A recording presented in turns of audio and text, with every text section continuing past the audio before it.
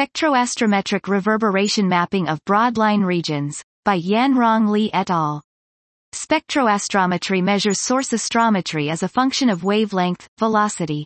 Reverberations of spectroastrometric signals naturally arise in broad-line regions, BLRs, of active galactic nuclei as a result of the continuum variations that drive responses of the broad emission lines with time delays. Such signals provide a new diagnostic for mapping BLR kinematics and geometry, complementary to the traditional intensity reverberation mapping technique.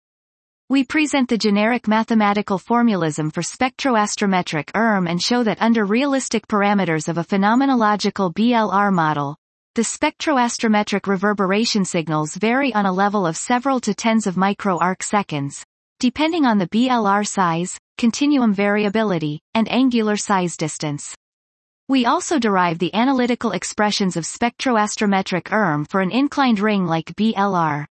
We develop a Bayesian framework with a sophisticated Monte Carlo sampling technique to analyze spectroastrometric data and infer the BLR properties, including the central black hole mass and angular size distance.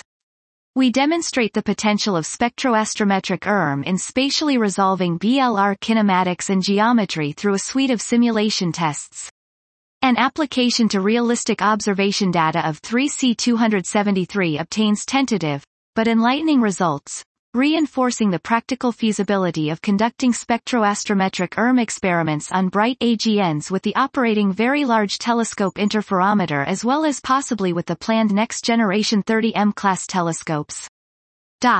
This was Spectroastrometric Reverberation Mapping of Broad-Line Regions, by Yan-Rong Li et al.